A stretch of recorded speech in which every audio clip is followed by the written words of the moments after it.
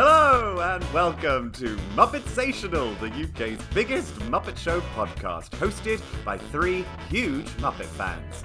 Join us each week as we dive into an episode of Jim Henson's classic variety show, now finally available on Disney+. This week, it's Season 2, Episode 3, starring Mr. Television himself, Milton Berle. It's time to get things started on the chronological, explorational, conversational, Muppetsational! Woo! Hello, everybody, and welcome to another episode of Muppetsational. I'm Lewis Chandler. I'm Jade Turner. And I'm Emma Chandler. And here it is, people. We're 3 episodes into Season 2, and it's Lewis's first hungover recording. I'm sure somebody has won money on that. I'm sure, yeah, we should actually, maybe we should put on Twitter before we put these episodes, have a bet on what episode the first episode that Lewis has where he's hungover. Yes, last night I was at a club night for the other love of my life, Madonna, and I fell asleep on the sofa. When I got home, not a sofa at the club. I mean, you might have fallen asleep on the sofa in the club. We will never know. Well, if I could remember the end of the evening, I'd be able to tell you. The last song I remember hearing is Dear Jessie, and then after that point, it all becomes very blurry. Oh dear. How is everybody? Good. It's been a bit of a long week, but I'm okay. Emma has her hair in a sort of sassy 90s updo, looking somewhere between a member of the Babysitters Club or Pebbles from Yeah, the Flintstones. I think I'm rocking a very Pebbles vibe today. Do you think you're Bam Bam, Lewis? My head feels like it's Bam Bam. No, I'm that weird pig Muppet they have underneath the sink in the Flintstones movie who's like, that's how I feel right now.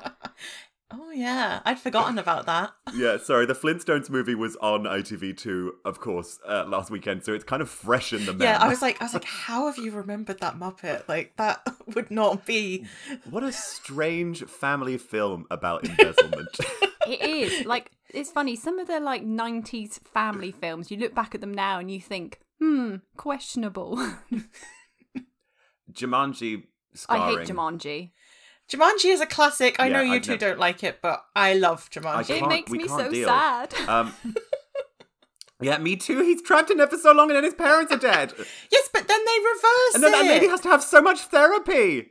Yeah, but I never got to that bit. Well, spoiler alert, but you should go back and get to that bit. Oh. And then Emma and I have a very emotional connection to A Little Princess, which is a haunting It's film. haunting. It's a masterpiece. A masterpiece. It is. It's gorgeous. Many a time sitting on our patio, me drawing a chalk circle around myself, trying to feel like a poor little rich girl. Trapped up in my attic from Oh my Miss goodness. Minchin. I screened A Little Princess in London and invited Emma to come and literally had this pages long text message from her about how traumatic she finds the film and how she could not bear to come and watch it. So I was like, okay, that's fine, you don't have to come. Oh my god, I just remember that now. And I remember being like, oh dear. I'd love to see that movie on a big screen. It was a really, really lovely screening, but we did have one little girl who she wasn't very old at all, probably 4 or 5, and she just started bawling at one point and didn't stop for about 15-20 minutes. And at the end, I went over to her mum and sort of said, is she all right? And she was like, yeah, she's fine. She's just really empathetic. She feels things really, really deeply. She said she does it all the time at everything. It's like And I me was like, being there. Yeah, I didn't have the heart to be like, that's like my best friend. She's coming to meet me later. Because she couldn't sit through this. I think that's what that little girl's going to be like. Unlike your 4-year-old. Yeah, she's now going to be like, never again. Oh. That girl who plays the lead is now super rich and married to a very old Ooh. guy.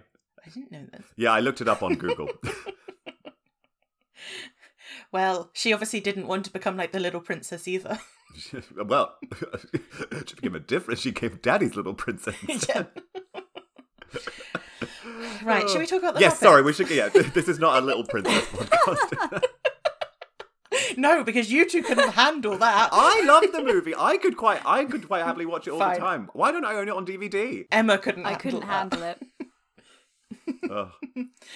Anyway, Jade, why don't you kick us off with a little production information? I'll do some production information. So this episode was originally broadcast on the 14th of October, 1977. It was written by Jerry Jewell, Joseph A. Bailey, Jim Henson, and Don Hinckley. And this, for the first time ever, directed by Philip Casson, I think is how you say it. It's the first time we've had a different director who's not Peter Harris. Ooh. So, yeah. So Peter Harris and Philip Casson, I'm going to continue to say the name like that. They are the two directors. Casson? It's either Casson or Casson, I guess. How's it spelled? Casson. Cassoon? No, because it's not double O. Oh. So, I don't know. Anyway, so yeah, but this is his first episode. So that's very exciting. Oh, very exciting. Yeah. And Emma, now we've had our big rambling journey through 90s family movies. Let's take it back to the golden age of television. What have you found out about Milton Berle? Uncle Milty. Uncle Milty. Uncle Milty. Yeah. So Milton Berle was a comedian and actor who had a career that spanned over 80 years. He was in vaudeville. He was on stage, radio, silent movies. Then he moved into sound movies and Nice. sound movies. Sound movies? Moving pictures. And then TV. And basically he just became synonymous with the launch of the televisual age in America. And he was essentially the sort of first inductee into the Television Academy Hall of Fame. And he had his kind of variety show, which was called the Texaco Star Theatre show. Whoop, whoop. Which he Texaco! Yeah, and apparently they said that between the time that it was on air, they noticed that, like, I think it was shown on like a Tuesday evening, and they were saying like during that time period in America, like everyone would be in watching his show. If you had like a restaurant, you'd have like a quiet hour or something like that. It was like the zenith, and he was credited with the increase of TV sets being purchased and things like that. And interestingly enough, because it was like sponsored by Texaco, he had a 30-year contract with them. So even when the show ended, God, they owned him for life. he was with Texaco for life. But it just meant that I hope he got like free gasoline or something. Yeah, so I thought that was quite interesting as well. And he was in that film, It's a Mad, Mad, Mad World, directed by Stanley Kramer, which has got obviously Ethel Merman, Sid Caesar, Mickey Rooney, Spencer Tracy. And if nobody's seen It's a Mad, Mad, Mad World, but you have seen the episode where there's a cat burglar in The Simpsons, the last 5 minutes of that episode is basically a play on It's a Mad, Mad, Mad, Mad World. Oh. Fun fact. So yeah, and also in the early 90s, he released a senior Get Fit video. I mean, everyone. He did. It's, what you need to do. It plays at the Florence Henderson retirement communities. Essentially. On a loop. And then he passed away in 2002. I mean, Jade, when you told us to go and read Milton Berle's Wikipedia, good Lord, I didn't know I was sitting down to... I was about War to and say, Peace. I was about to say to read Moby Dick, talking about like the length of the Wikipedia entry, but it could also be about apparently Milton Berle's prestigiously enormous penis, Which was extremely well known. Yeah. I mean, what? What? It's got to be something when it gets its own like it gets its own subheading on your Wikipedia. Good Lord. He also sounds, from what I've sort of looked up, he also sounds like a jerk. But it seems it's a shame because he comes across really well on the show. The bits that I'm really kind of struggling with is he was obviously this big, larger-than-life character, clearly very funny, like, for his time. I'm not necessarily saying it tracks completely now, but clearly, very of his time. And also, obviously, moved in all these amazing Hollywood circles. And I was also reading that in later life he raised tons and tons of money for charity because he essentially would host galas and different events and things all around Hollywood, raising loads of money, which is amazing. But yeah, then seeing stuff about how how he treated people on his shows, and also as he got older, he clearly became quite insecure about his waning star and would basically sort of cut people off or try and cut in award shows and grab the limelight for himself and things. Like, I mean, I don't know. Clearly, he obviously probably needed to go and speak to someone about that. But just like, I don't know, it's really quite difficult to sort of, I guess, from this perspective, to like untangle all of these different facets of his character, not being particularly aware of all of the different things he did. I mean, I don't know if you two made it down far enough on his Wikipedia page, but there's a section about when he hosted SNL, which I thought was absolutely fascinating and bizarre, that he tried to turn it into some like 40s, 50s style vaudeville show, and Lorne Michaels basically banned it from ever being on screen ever again because he thought it sullied SNL. That was crazy. I don't, like, what? Yeah, absolutely crazy. Yeah. And then the whole thing with the rumours about his... Enormous wang! Yeah, it's all very peculiar, isn't it? Quite the tangled web for some sort of therapist to unweave. The other thing he founded, which I thought was really interesting, and I found a few YouTube videos as well, was he founded the members club in Hollywood that held the roasts, which is obviously the sort Friars of continued. Club. Yeah. Ah. Yeah, that was his club. So interesting. Yeah, I mean, clearly a very, very influential, groundbreaking, still, I'm sure to a large extent, seeing his legacy come through in various ways today, but not without issues either. Well, let's jump into the episode. Obviously, we're getting our classic Scooter opening. I loved this because I tell you what, I love a big powder puff. It was amazing. There's nothing funnier than just going. It's always funny. Do you know what that Muppet was called? Is it Timmy Monster? Yeah, Timmy Monster. What is that? I didn't even really. Well, to be fair, I had just like craned one eye open while I watched this when I came to. But all I could see was the powder puff. I've always wanted to be like by a powder puff. It was such a huge powder puff as well, wasn't it? That must have been quite heavy. Who could that be for? Yeah. Timmy Monster, obviously. Of course. Although he didn't look like he was wearing much powder. I'm sinking again. Oh no, Jade has a non-functioning office chair, and Jade is just slowly sinking into a shot. Oh, bye, Jade. Oh, it looks like it's 6 more weeks of winter. The groundhog's staying in its hole. Hold on, let me just. I wish we had. When I heard that clink, I thought it was another wine bottle. Oh my Jesus! Hair of the dog for Lewis. I was thinking about making a margarita just to try and like. Oh, a margarita. Yes, because it's tequila and it's lime juice. It's like peppy. All right, Judy. Life feels like. Oh, that's Liza. Jeez. Oh. Did you see they're bringing out a I think we're gonna have plenty of material for if we need any bloopers. Did you see this is totally unrelated to Milton Berle, but you know we talked about Little Princess, so it's fine. Did you see they're bringing out a Judy Garland perfume? What? Like that? No. For her 100th birthday, they are bringing out a perfume because I saw an interview with Liza and Lorna on Entertainment Tonight. Yeah, where they're talking about it and.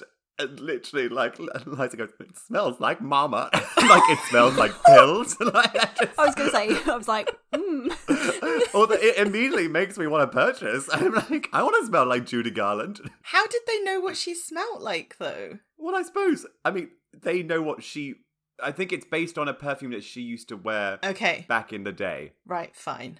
Yeah. I just didn't know whether, like, Liza had gone to some perfumer and gone, no, I think somebody approached them, but it was just very odd to see Lorna and Liza just propped up on, like, folding chairs and chatting to Entertainment Tonight about Judy Garland perfume. Smells like mama. It's like, okay. Is this the first time we get a hi-ho from Kermit. No, I think he did say it a couple of times in the first season, but I clocked it too. It was nice that he got a little hi-ho in there. Yeah, it was good. It's the first time I clocked it. Yeah. Well, as we know, you're not often awake for the... Look, my dedication to this podcast cannot be doubted. Emma's giving you a look that suggests otherwise. I'm here, aren't I? I didn't cancel. You're I filled here. in the doodle poll before anybody else to work out the times we could do this. Emma's the one who can't do weekdays because she's tired on account of her diabetes.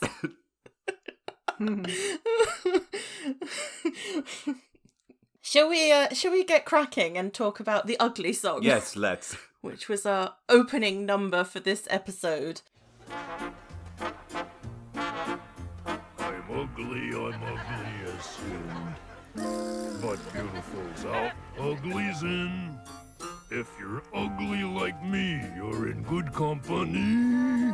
There are millions of us who are ugly.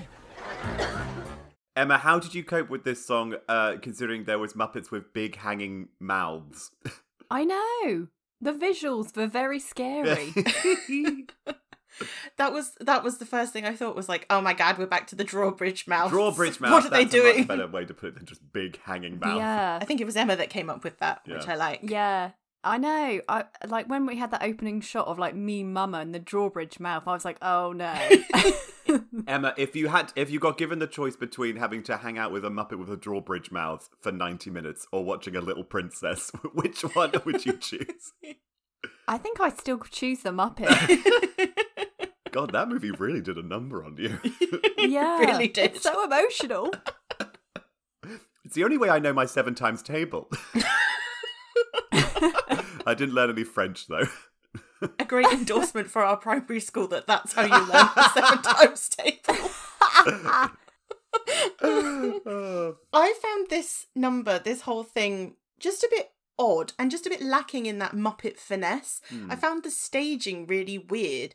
All of the Frackles and the monsters seemed to be getting in each other's way. And then some of them were really, really close to the camera, which obviously made sense when you then saw that they essentially swallowed. Well, it was made to look like they swallowed the camera. But I'm sure they could have still started from further back and then come in or, move the camera and move them at the same time or whatever. It's just a bit uninspiring, really. And I wasn't really into it, I guess. The gimmick of it just being, oh, they eat the camera and then we pan back out and we're out of the mouth again. Yeah, it was a bit sort of repetitive. But I did, I suppose there's a bit of body positivity in there. Yeah, no, the sort of general message of Ugly is in. I'm ugly but I'm beautiful is, and I quite like that the lyrics were all about the ugly people outnumbering the beautiful people. Okay. Did you notice though? I couldn't stop thinking the warthog that popped up looked a lot like one of the sort of tribes people from Muppets Treasure Island. Yeah. I thought that, definitely. That's all I could think. I wonder if they were consciously recreating that kind of puppet when they came up with those puppets for Muppet Treasure Island. Oh yeah, maybe, or maybe they just sort of had it somewhere back in the Yeah. in the warehouse. That's what I was going to say. He was just like in the warehouse and they were like, aha! Push aside a dusty Wayne and Wonder and find a warthog pig, and they're like, huh. The one thing I did quite like about it was Mean Mama's eyes and ears moving around and wiggling around and everything. I thought that was quite cute because she is obviously a very large, pretty scary looking Muppet, but that added a bit of softness to her. I thought. What a big hearing aid. I guess, is that what they were like in the 70s? I mean, I couldn't tell you, Jade, know. but That was my thinking, was just like, maybe that's what people had to take to the theatre. I don't know. yeah, it was huge. Yeah, it was enormous. And to have to carry around like the box and the wire and everything. You might as well have just held like an old timey like gramophone tube. Horn. Yeah. Yeah. I thought, again, it was a bit of an odd runner for Statler and Waldorf that it was all essentially, other than their main sketch with Milton, which we'll obviously come on to, everything else with them was around the hearing aids. I feel like so far this season, they've basically not been able to watch any of the shows properly. You know, whether it's that they've just been watching TV, not paying attention, or not been able to hear the Muppets. They're just... Why are they there? No, exactly. It's like they've invested in their bogs and... That's it. They just want it for the that's it. We've got to go. comfy seat. Yeah. I wonder if the Muppet Theatre has other shows on than just the Muppet Show, or do you think they're just like, we are the only thing that... do they get a touring production of Hairspray in, you know, for like 5 days, and then it's back to the Muppet Show? Like it's Cats doing a regional tour. Do you know what I mean? Like... It would be pretty hilarious to imagine Statler and Waldorf turning up thinking that they're going to see the Muppet Show and getting ready to heckle, and then some big, amazing touring production. I thought you were going to say, and some big girl stage. walks out and starts singing Good Morning Baltimore. I want that Or chubby that. communist off my show. No, I got it wrong. Let me do it again. I want that chubby communist girl off my show. It's my favourite line.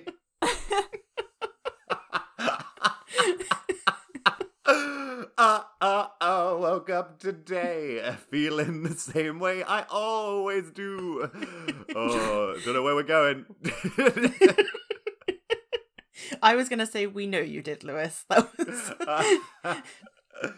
Oh. But yeah.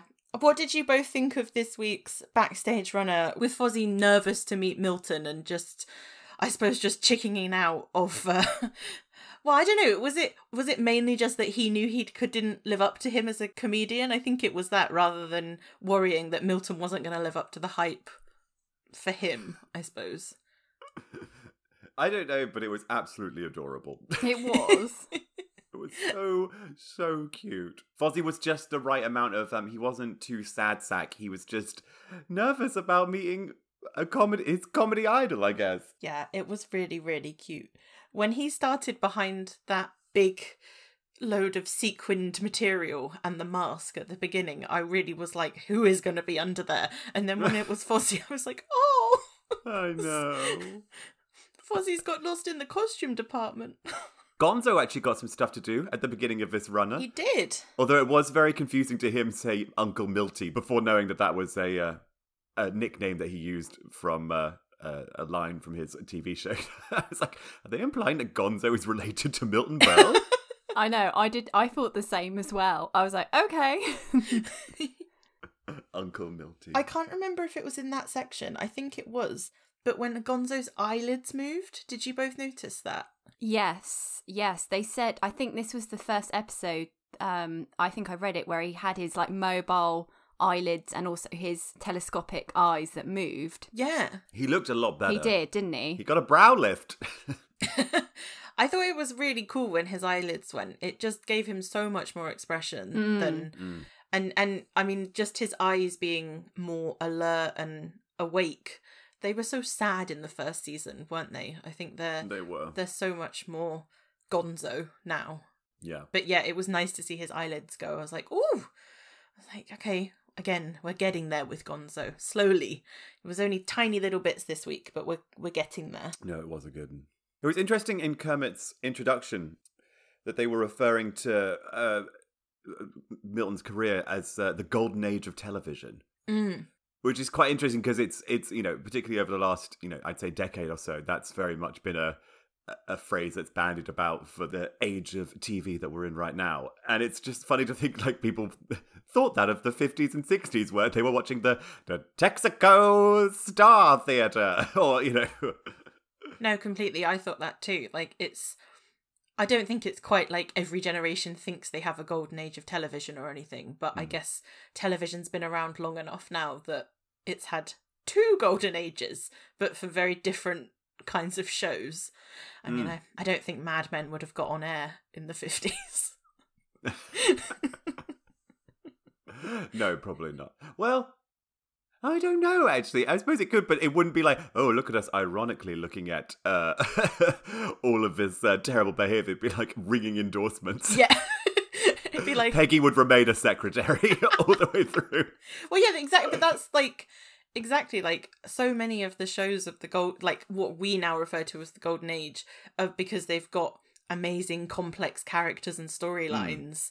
And actually, that original golden age was by and large just because they made you laugh and was very straightforward family entertainment. Yeah. Well, as we all learned from Being the Ricardos, making people laugh is an incredibly serious business. What a shocker of a film. Absolutely hated it. Just wanted to get that out there. Just wanted to get that on record that I hated Being the Ricardos. It's just, I don't know why you'd... End of sentence. I just don't know why you'd. Yeah. I don't know why. Was there... I remember seeing like a made-for-TV movie one time. And I remember Emma, a bit it where pretty she... much was a made-for-TV movie. This should have been basically a movie of the... It should have been like that shitty Audrey Hepburn biopic where Jennifer Love Hewitt plays Audrey Hepburn. What? Yeah. Oh my god. Oh, it's so bad. Emma and I watched it, and she's doing this terrible accent from God knows where she thinks Audrey Hepburn is from. She thinks she's from London.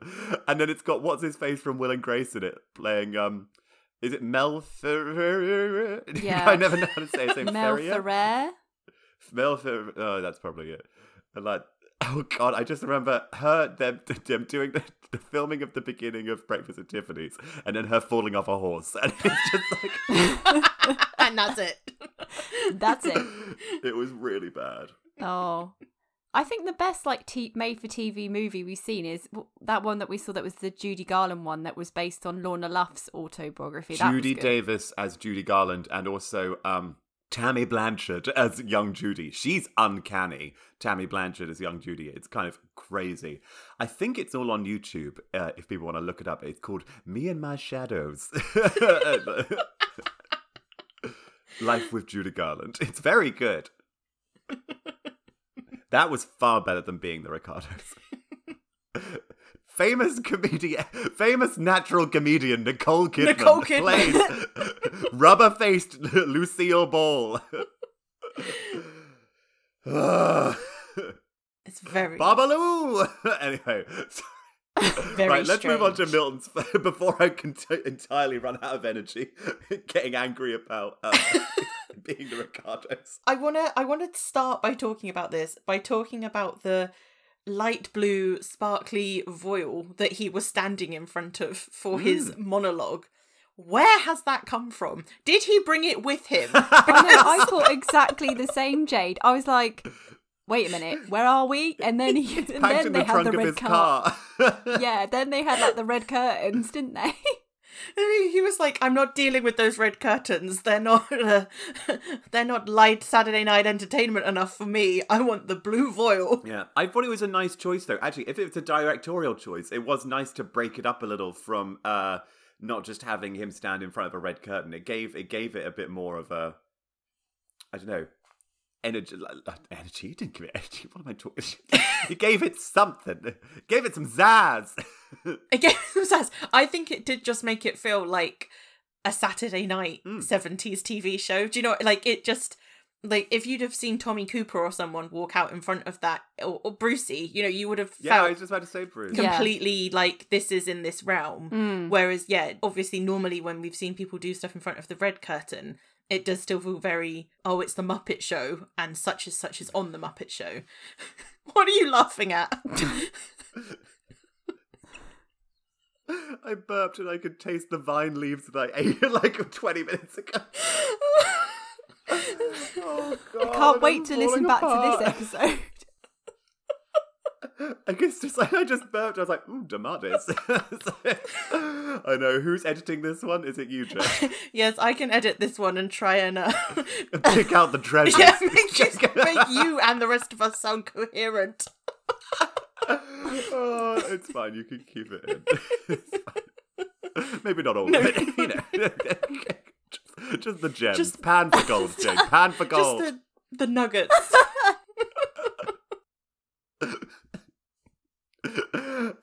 I really enjoyed this sketch. I thought it was better than any of the Waldorf and Statler Fozzie heckling material. It was really well written. Yeah, there was a really good like patter between them all, and I just thought they played off one another really, really well. And as much as we saw, as we were reading and saying about Milton Berle apparently being a terror, it's quite magnanimous of him to be so heckled. Do you know what I mean? Like, he doesn't even necessarily win the argument. I was quite surprised by that. So I think there might be a very good reason why this all happened, because I was thinking exactly the same thing, and then I spotted that Statler and Waldorf were actually inspired by a character who was called Sidney Spritzer, who was played by Irving Benson, who would heckle Milton Berle on his show in the 60s on an ABC series that he had. Oh, Jade, good research. So I think they were obviously playing on that, the fact that Statler and Waldorf were literally inspired by something from a Milton Berle show, and then they had Milton Berle. So... Oh, so like him being heckled is a regular bit that he does. Yeah, anyway. I think so. But also, like, I guess that specific style of patter, I guess if that's what they were basing Statler and Waldorf on, must be very him as well. Yeah, they might even be...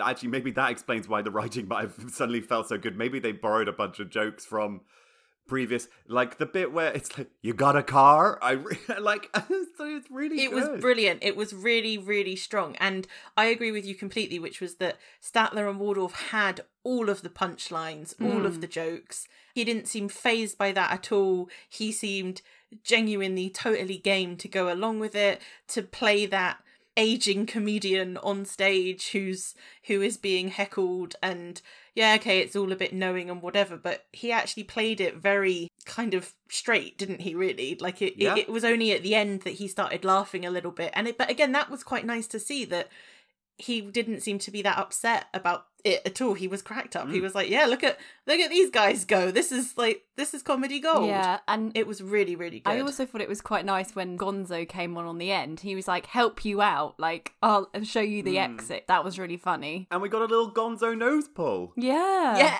Which I don't think we've seen. I can't recall having seen anybody do that yet. No, I don't think so.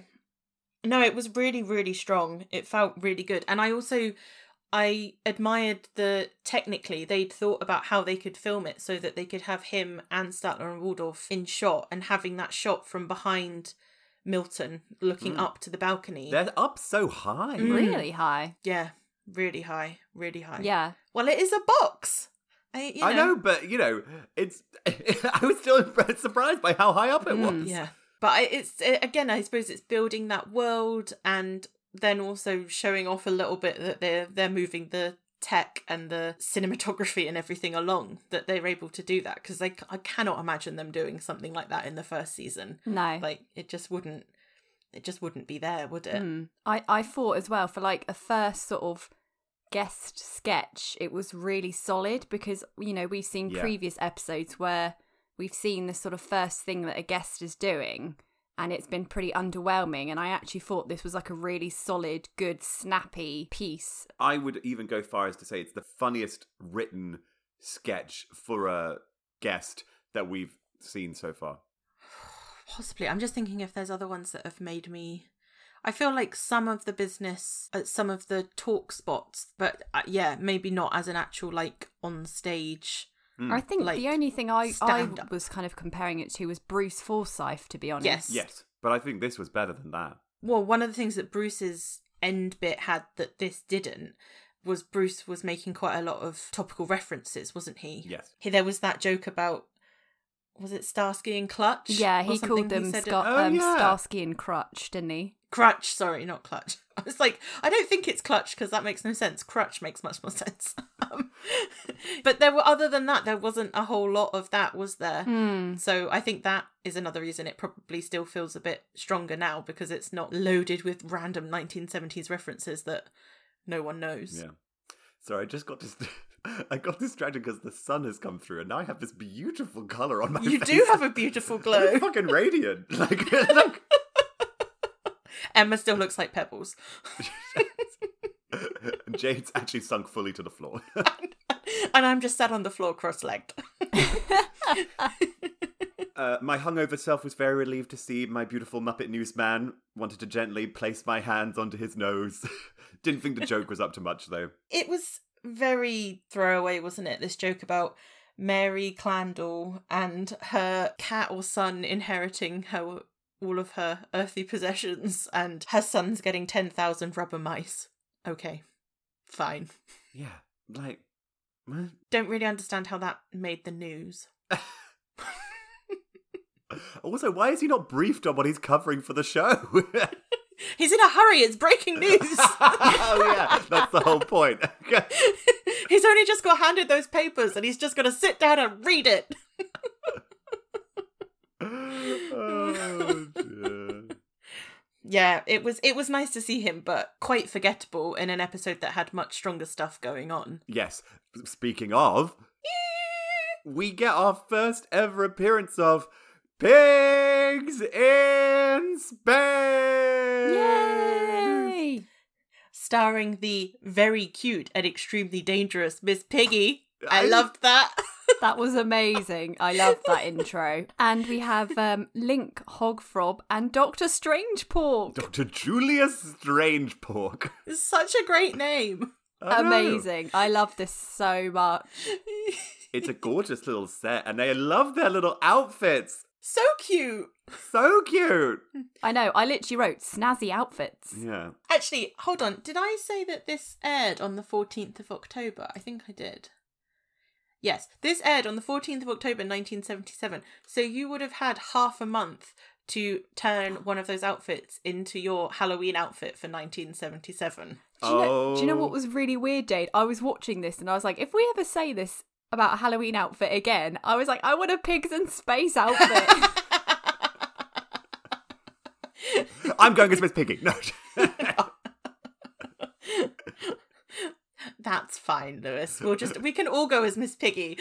just three Miss Piggies in her Pigs in Space outfit.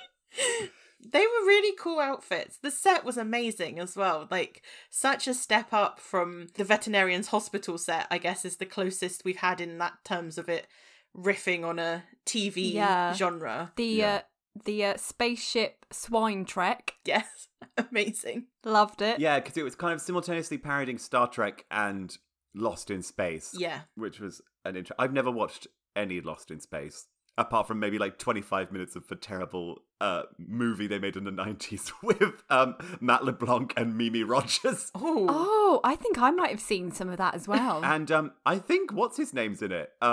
Gary Oldman. What? I think Gary Oldman I think he is, yeah. Playing Dr. Smith? No, Dr. Oh, what's his name? I think it is Dr. Smith. I could look it up. I won't. I just like the robot. No, I don't think I've seen any of it ever, including that terrible sounding movie. And I never watched any of the Netflix one, even though it had Parker Posey in it. I was like, I don't need this. It's the golden age of television, Lewis. There's too Golden much age of choice. television, baby. Peak TV. Too many shows. Peak TV. Get Parker Posey off of Lost in Space and get her into Yellow Jackets. Oh my god, Parker Posey would be amazing in Yellow Jackets. I'd be so here for that. Yeah. I clocked we got a Miss Piggy, oh brother. Yes. Like into her hands, which I always appreciate. I like that Piggy now feels she's kind of above this material. Oh, and she is flying in this episode. She is absolutely far and away above absolutely everybody. To the extent that at the end of the first ever Pigs in Space, we get Piggy saying something along the lines of, you know, I said that at the beginning of this dumb sketch, and getting annoyed. Yeah, I wrote that as well. I was like, Piggy says dumb sketch. I mean, that feels so Muppety to me. They're calling attention in a meta way, but it's also not done in an over the kind of intellectual way. It's just for yet another gag that Piggy's like, oh, I'm fed up of this. I'm a star, and this sketch is stupid. And I already told you that it was Gonzo on a motorbike, and you didn't listen to me. yeah, and then we get another bit of Gonzo. Yeah. Which is lovely. And it was just Gonzo on a motorbike. It was like, and it was his headlamp in space. It was funny. It was a good, just so random, but yeah. great ending. And then following on from that meta-ness, we had Link shutting his nose in the door and then Fozzie doing the same backstage and Kermit again calling it out, saying, no, that won't work. We've just done that. It's like, I don't know, the writing just feels like it's come on leaps and bounds, doesn't it? Yeah. And what a fun little subversion where Fozzie shuts the door and then just lifts up a little panel of it. Lifts the flap. Yeah. Yeah. That was great. It was very cute. So we go from this into, well, the first version of The Entertainer, which is Milton's version with Rolf on the piano. Rolf. Oh. The Entertainer, right? Yeah, that's the name of the song. You know, most people don't know that there are words to that song. Yeah, that's true. You know what they're about? Mm. They're about the stars and the performers and the entertainers that appeared during the heyday of vaudeville. Hey, you used to be in vaudeville, didn't you? Yeah, sure I was. Well, when I was a kid. Yeah. How many performances did you do in vaudeville? Oh, I'd say between 80,000 and 100,000. Wow. You were really the entertainer, weren't you? One of them, yeah, one of them. Many, many fond memories. Now the curtain is going up.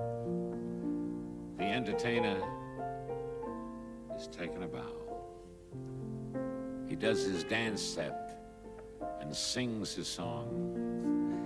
Even gets the audience to sing along. I quite like the patter at the beginning where Milton's like, did you know there's actually a song? It's not just a piece of music. And then he kind of does his Rex Harrison speaking.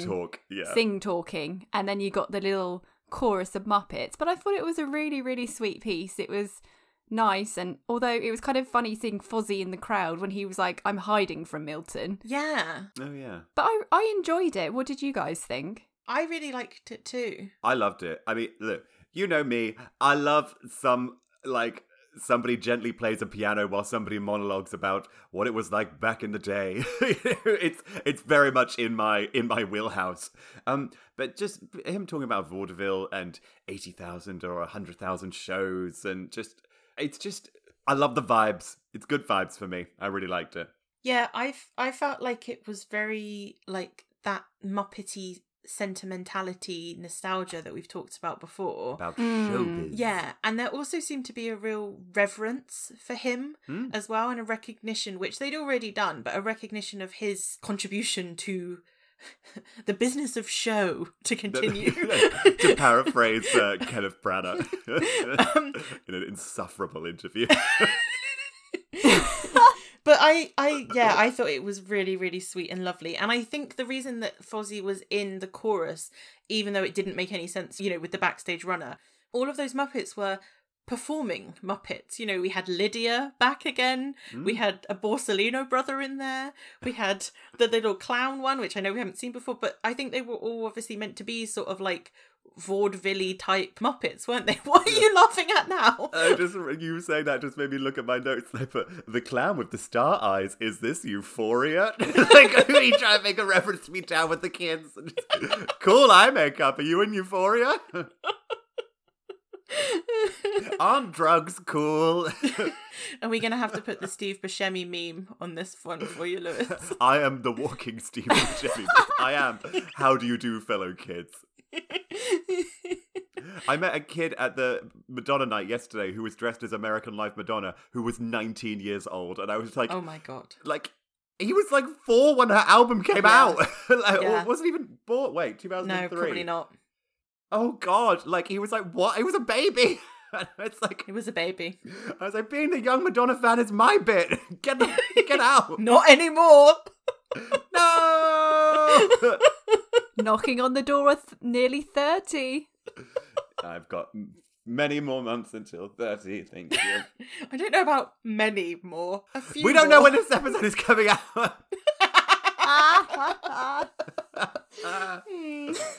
Oh, yeah, God. no, I really liked this version of The Entertainer, and I also noted down that obviously it is the second time that we've heard The Entertainer on The Muppet Show, because Phyllis did her version of it with the Oh, saxophone. with the sax. Oh, of course. Yeah. Wow, I'd they must totally love this forgotten that. song. Well, they do, because then we get the third version of it. Yeah, I was gonna say, do we think this song is out of copyright? Do you know what I mean? Like, Yes, yeah, 100%. But I never knew it had words, because obviously I've had. I was like, I never knew it had words. Yeah, this version with Miss Piggy was excellent. Yeah. I cannot believe that it was the UK spot, Me though. neither. So Again, sad. another piece of really good material that they put as the UK spot. Ralphie, would you play that song again for moi? Sure.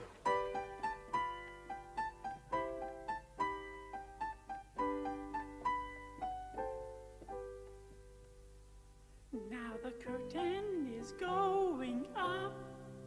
The entertainer is taking her bow. Does her dance step and sings her song. Even gets all the audience to sing along. Yes, she knows just what she must do. Knows how to bring down the house when she's through. Snappy patter and jokes. She knows what pleases the folks. The entertainer, the star of the show. What's up there, Rolf?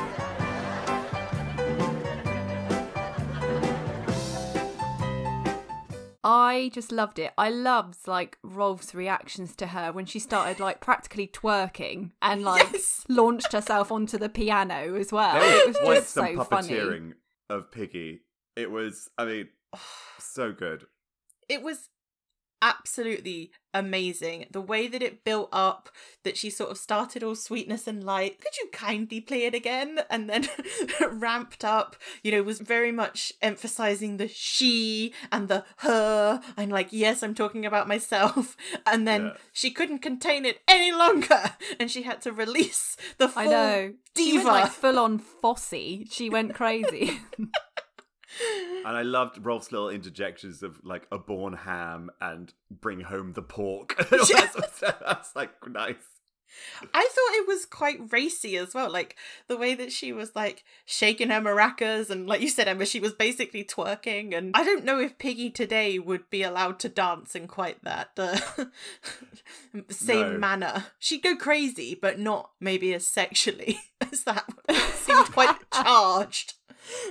But it was amazing, and I could not stop laughing. And then at the very end, when she started doing the chorus line kicks, I was just in hysterics. Yeah, it was really, really fun.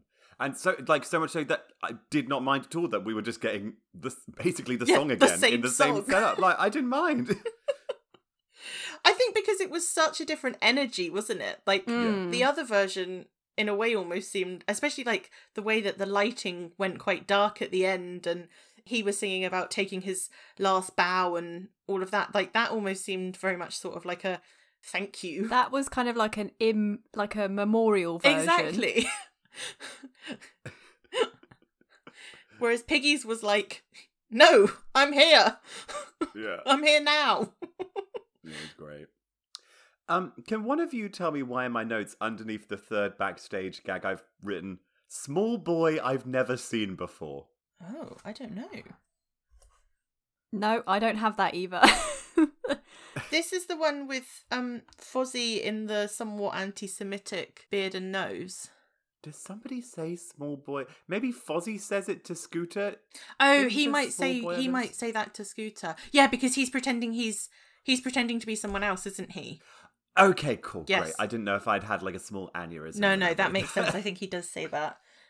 Yes, Jade also thought there was a slight kind of Hasidic Jew Yeah. sort of vibe to the outfit. It definitely had like stereotypical Yes. Jewish vibes to it, didn't it? The Yeah. the get up. Yeah, it was. I was glad that it was. He wasn't wearing it for long. That it sort of came and went very quickly, and that there were no additional jokes about what he looked like, because I was like, where are we going with this? Yeah, I was the same. I was literally like, oh, please no. Yeah. But luckily we got off it very quickly and went to Zelda Rose and her singing owl. oh my god, I loved that owl so much. It would be like me if I was doing a song. Wait, are you the owl or are you Zelda Rose? I'm the owl. You're Zelda Oh, Rose. for God's sake, Emma.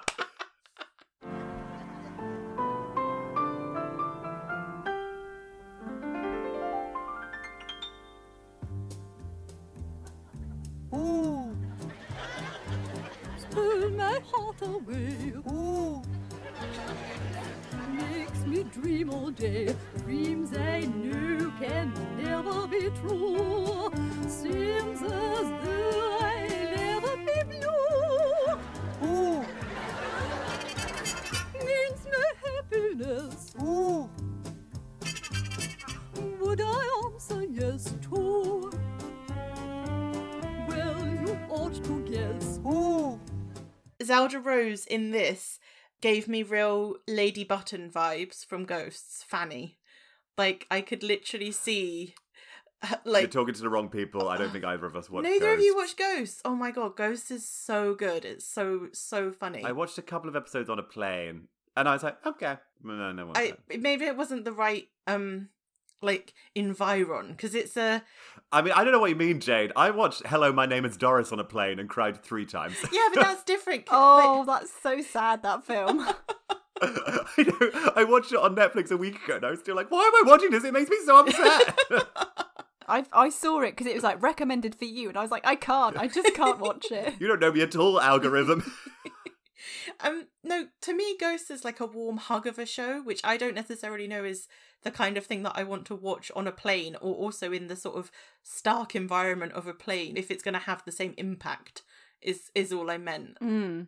And also, I'm just going to say, Jay, because I know you mentioned it in last week's episode, but this is the second episode where we've actually got someone auditioning, haven't we? Very exciting. Yeah. Yeah, this was Abby Hadfield's audition, and she did Zelda, so she puppeted Zelda and then also did the voice, which is also another reason I think I probably get Lady Button vibes from it, because I'm guessing Abby Hadfield was a very proper English lady who enunciated correctly. And went into puppets. Well, she didn't, but in this she did Zelda Rose. She also did the Green Frackle in the Ugly Song number. She was Lydia and a female whatnot in The Entertainer. I had a quick look on Muppet Wiki about her. Thank you, Muppet Wiki. And it said that her background was actually in Gilbert and Sullivan. And apparently she had like guest roles on things like Corrie later. So I don't think she ever did go fully into puppetry or anything, but she was a long-time performer. A jobbing actress. Yes. We've all been known to pick up a puppet when when times are hard. But I thought she did a cracking job of Zelda Rose. The song, I enjoy the song too. Is it just called Who? Yeah. So there's Judy Garland does a number to this in one of those kind of Follies musicals where they just have basically all of their stars on their roster to do like 1 or 2 songs. It's really gorgeous. People should look it up. She wears this lovely like yellow gown and there's just like a bunch of men dancing around her. And it's really nice. Well, it's from Sunny, the musical, and I think when Judy Garland did it, it was because it was in the musical that was on Hammerstein's work and career, and so she, because this is a Harbach and Hammerstein song, so I think Hammerstein. Yeah, I think that's what that comes from. But people should look it up. Judy looks gorgeous in it. It's very good. And then we get the last bit of backstage business, which starts with Fozzie hiding under the desk, which really made me laugh, the way that he popped up from behind the desk and seemed to be looking over his shoulder every which way to make sure that Milton wasn't creeping up on him. Yeah. And then I loved that he then, when Milton was coming, decided to hide behind the randomly but very conveniently placed basket. The wicker trunk. Yes. But it was interesting and clever staging that Fozzie was on this side of the trunk, so therefore downstage to the camera. Nice. Thanks. Just making sure it's the right way around. I thought this was cute, and another one of those bits of backstage business that runs into the final number in the same way that, say, Ethel Merman's did. Yeah. It's that harking back to the love of the business wiggle show. Like them starting the song around that trunk is very I can't believe I keep managing to bring her up, but the Judy Garland show where she always does her number where she's like propped up on a trunk. And then even just the phrase baggy pants comic, I really enjoy because it just so immediately, you know exactly what it means and what it's evoking and that kind of vaudevillian, old-timey comedian. Come on, Fozzie. Follow me, huh? Come on.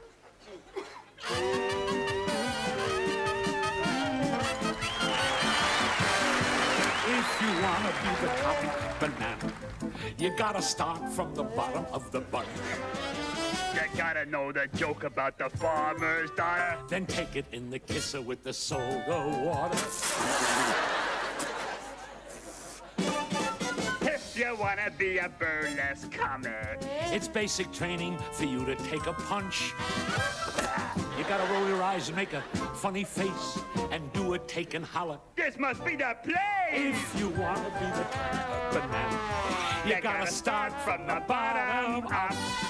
I mean, even the song and the business, I really enjoyed it. Because even the gags that weren't too strong, they were kind of groaners anyway, do you know what I mean? Like, it was part of the bit. Definitely. I mean, I thought there was something a little bit odd in some of the pacing of the gags, if I'm perfectly honest. There were times, obviously, that neither of them were on screen, and you had a few dead seconds, which I just thought, watching it now, was a little bit peculiar because you never have that now. No. They'd edit it so that it was at least one person on screen all the time, and that there was that sort of constant dynamism and movement. But actually, like you said, the gags were all fine. At the worst they were fine, and at the best there was some amusing stuff in there, and they just had such great interaction, didn't they? Fozzie was just on top form as Fozzie, and Milton was really playing to him. Like, they did feel like a comedy act. He was also playing out a few times, Yes. and I was trying to wonder, again, now knowing that Milton Berle is a dick, whether he was actually getting a reaction from the camera crew, or he was doing pretend playing out. I'd love the idea that he's doing this like, oh, you'll like this one, and there's just like some disinterested crew member just like standing there at a headset, just like Just reading the paper. yeah, just well and truly done with this week with Milton Berle. What did you think, Emma? I thought it was really good. I really enjoyed like Fozzie and Milton's interactions and the gags, and obviously when they used the props as well, like when he had the hanger and he was like, I lost the suit. I mean, that was pretty great. Do you know what? I did laugh. I was like, damn it, he got me. Yeah, and I like the bit where like Fozzie took off his hat and his little ears like wiggled as well. That was quite cute. Yeah, I thought Fozzie's ears weren't going to wiggle anymore. I was like, oh, they still wiggle. They Yay. can still do that. Yeah. One gag I didn't understand, and I wonder whether you guys can work it out. His first gag when he says he's taking that box to court. The case. The case. He's taking the case He's to taking court. the case to court. Oh. Would we call that a case? I don't know, but that's what It he looked said. more like a... It didn't look Crate. anyway. Okay, fine. There's also something a bit interesting about this song, Top Banana. So it comes from the musical Top Banana. Oh, come on. Yeah, no, seriously. Which starred Phil Silvers, who was another very well-known comedian in the 50s and 60s. And the show Top Banana, and as it was written for Phil Silvers, was based on the character of Milton Berle. So there's again something quite meta going on here, where basically Milton Berle is dressing up that costume that he puts on, as well as it harkening back to traditional vaudeville. It also is very much how Phil Silvers' character was in Top Banana, and that character is based on Milton Berle. Oh wow! So That's maybe crazy. that's why in like all of his bits he's giving it 100%. Yeah. He's like, "This is my It's all about material. me." Look at me." Yeah. Yeah. He's not dialing it in. I just thought that was like, again, I suppose audiences of the time would probably have recognised that far more than we all did. But like the sort of influence and the layers and also the amount of stuff that's come out of his work is quite extraordinary, really. Yeah. But then I suppose in a way though, it's a bit, because obviously we've not really seen anything of him, so we didn't know the context. We didn't realise he was essentially just doing his bits. That us now, when we see certain people and we see them on different TV shows, they essentially just play the same person, or they are kind of recycling the same bits. Yeah, definitely. And I'd be curious to know how much this is just him versus how much this is him doing a impression of someone else doing an impression of him. Blah. That's like Inception. Blah. Just layers on layers. We're in the Milton Berle-verse. We're in the Milton Berle onion. The Miltiverse. Oh my god, the Miltiverse! Oh my god, I'm a genius. The Uncle Miltiverse. Uncle Miltiverse. All right. If there's nothing else to be said, I think I'm falling. The night is fading fast. I think we should just, before I collapse onto this microphone. Are there any more closing thoughts before we get to ranking? No, I think you're going to have to get your stamina up, because this has only been 1 hour and 7 minutes, and we've not even talked that much about the actual Muppet Show. So we've probably talked more about a little princess. Judy. Yeah. Well, at least it'll be a nice little tangent episode. Yeah, like, we're nothing if not consistent in our ability to talk about anything other than the Muppets on our Muppet podcast. God, I can't talk Muppet podcast. All right, Emma, any more closing thoughts, or I'm gonna get to any other business. AOB. Fine, let's move on. All right. Before we get to our rankings, we must do our MVMP, our most valued Muppet performer for the episode. Emma, why don't you kick us off and tell us why you like Fozzie so much this week? Oh, yeah. I mean, I do love Fozzie, but actually, I think my MVMP this week is going to be Miss Piggy. Woo! Purely because of her amazing entrance in Pigs in Space. Fantastic, number one. Number two, her version of The Entertainer was just phenomenal. I loved it so much. She was great. And also her interactions with Rolf. I mean, you know. So, yeah, I think for this episode, Miss Piggy is my MVMP. How about you, Jade? I'm going Piggy too. Yeah! I just couldn't get over how great she was in The Entertainer. And so good. When I found out that was the UK spot, I was like, I have to give it to her, because the thought that everyone in America did not originally see this is quite frankly heartbreaking. And I know it's now on Disney Plus, so everyone can watch it anyway, but she needs some kudos for that. It was absolutely amazing, and it was so lovely to see Pigs in Space for the first time as well. When we've spoken about the MVMP before, it's this idea that a Muppet can come on, not actually have that much of a starring role in the whole episode, but still steals the show. And that was totally Piggy for me this week. So, yes, Miss Piggy, which I think means I've given it to a Frank Oz character for the first 3 episodes of this season. So we'll see whether that continues.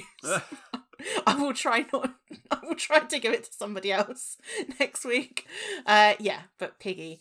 How about you, Lewis? Are you going Fozzie then? Well, I just to give it a bit of variety, I'm going to go for Fozzie, just because I think it's because when we compare Fozzie to, you know, how he was in season 1, this could have very easily have fallen back into sad sack Fozzie, but it wasn't. It was adorable. It was cute. It was funny.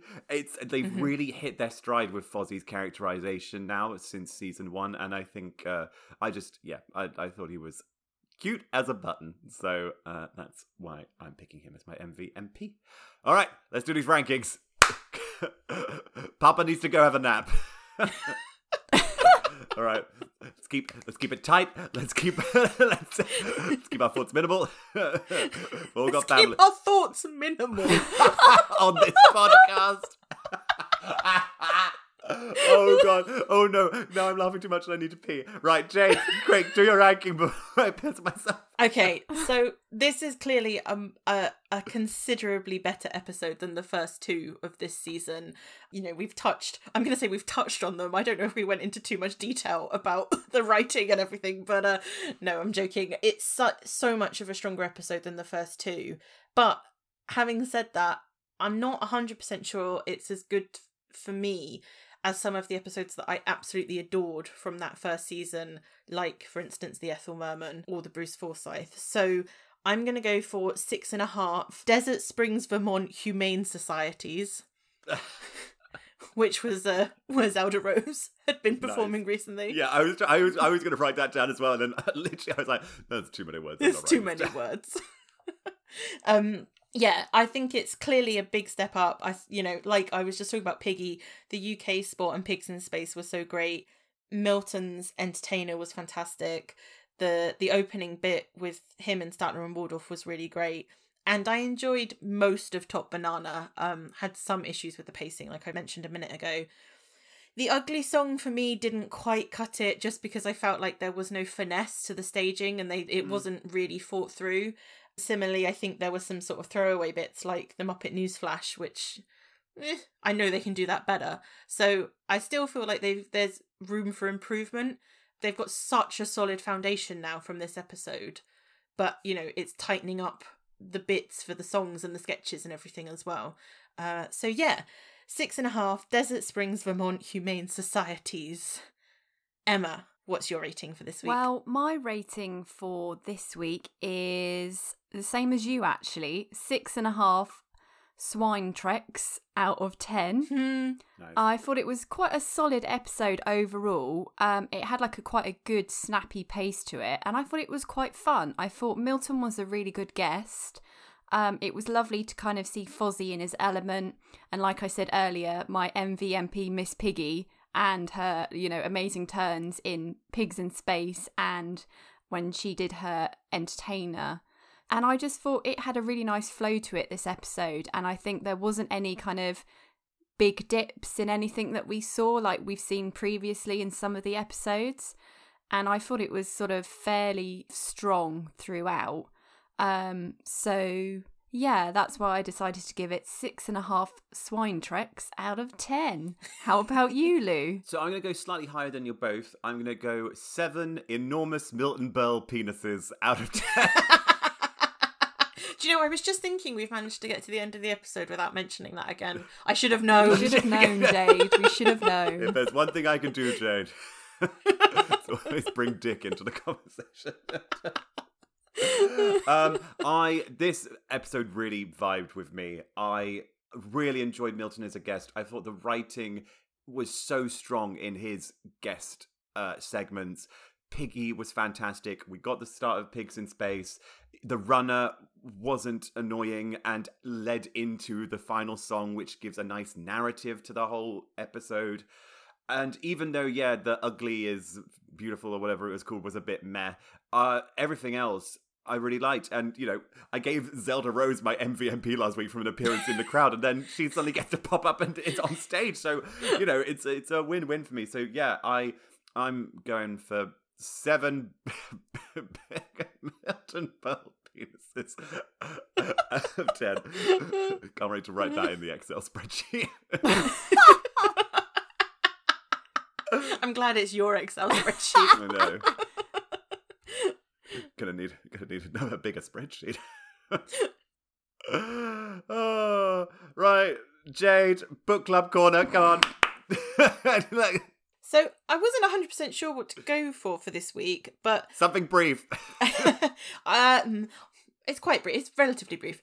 Okay. But as me and Emma have both said, we both love Piggy this week, and I thought, off the back of her performance this week, we'd all be talking about how great Piggy was. So I've picked a little segment that's and instead we talked about Judy Garland for 10 minutes. And my fear of a little princess. So I've picked a segment that's talking about Frank Oz and his work with Piggy and his, I guess, sort of his relationship with the character a little bit as well. So this is from Of Muppets and Men by Christopher Finch. Miss Piggy is a whole stew of emotions and insecurities which have rendered her sensitive to every imagined slight. The difficulties that Frank Oz experiences working with Piggy are easy to imagine, since it is Piggy herself who possessed the drive that brought about her stardom, and it is the audience that has defined the terms of that stardom. Oz must struggle to make her live within those parameters while, at the same time, retaining control of her, if one can, in fact, remain in control of a character who must be, constantly on the verge of losing control. Oz has to believe in her and her stardom so that she can believe in herself, yet he must remain objective, must keep in mind all her flaws and weaknesses so she can remain vulnerable. With her, he is constantly walking a tightrope. The biggest danger, one that would be all too easy to fall into, is the temptation to make Piggy a camp figure. Fortunately, Oz's innate intensity and seriousness tend to counteract this. That's quite interesting, because on the one hand, Piggy is camp, but sometimes it's more just camp in look and visual. I'm usually just thinking of like 1980s Miss Piggy when she has like the really like curly hair. Yeah. Rather than actually in action. That's quite interesting. I've never really thought about that. I think she, in terms of her action and her sensibility, is not necessarily that camp, but her outfits and also just the ways that she can be portrayed can be quite camp. Like her musical numbers can be quite camp, and her costumes and everything. But actually her, as a character, she's not sort of innately camp, I guess. But yeah, I thought it was an interesting idea, and I think it is also interesting that this idea of her having her weaknesses and vulnerabilities, because actually she doesn't want to be seen for those. She only wants to be seen for her superstardom. But in a way, what makes her a superstar is actually her foibles. Her vulnerability. Yeah. Just like Judy. Smells like mama. And on that note, thank you so much for listening to Judy-sational. If you enjoyed the episode, don't forget to subscribe, rate, and review, as it really helps spread the word about the podcast. You can follow us on social media. We are at Judy-sational on Instagram, Twitter, TikTok, and Facebook. Muppet-sational, everyone. And you can contact us at clang clang clang with the trolley at judyspodcast.com. And you can find out more about us and the podcast at judygarland.com. Right, I'm done. That's it. Thanks so much for listening. I love you lots. I've been Lewis Chandler. As Lewis said, that's it, I'm done. The sun must have dropped in London because you look at that. That's so suddenly weird. got into darkness. That's so bizarre. And it's like I'm a canary in a cage. It's like, it's nighttime now. And Boof. no, It just hits the microphone and I'm done. I'm down. Please visit us at muppetspodcast.com. And I've They been know Jay what it is. Turner. They listen to it every week. We're called Muppet-sational, alright? Just Google it. We need to go. I need to go to the bathroom. Like, hurry up. Emma, we're just waiting for you to say bye. Me? Yes! Oh, sorry. And finish this. I think I didn't hear you guys say sorry. Emma, there's still more words that aren't bye. And it's bye Right, from cut it in me, later. Emma I don't Chandler. care. Like Emma's saying the longest goodbye she's ever said ever.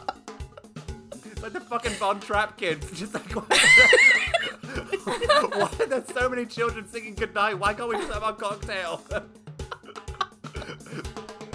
Oh, right, Emma, say bye. She did. Oh, right. Bye, everyone. Auf Wiedersehen. So long. Bye, everyone. Oh, God. I'm going to press stop now. Yeah, let's press that.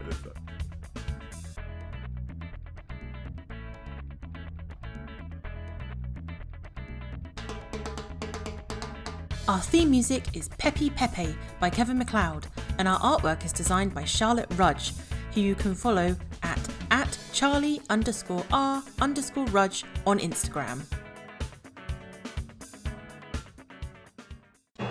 That was a funny show. Yes, it was. I wonder if they meant it that way. My hands smell like vodka.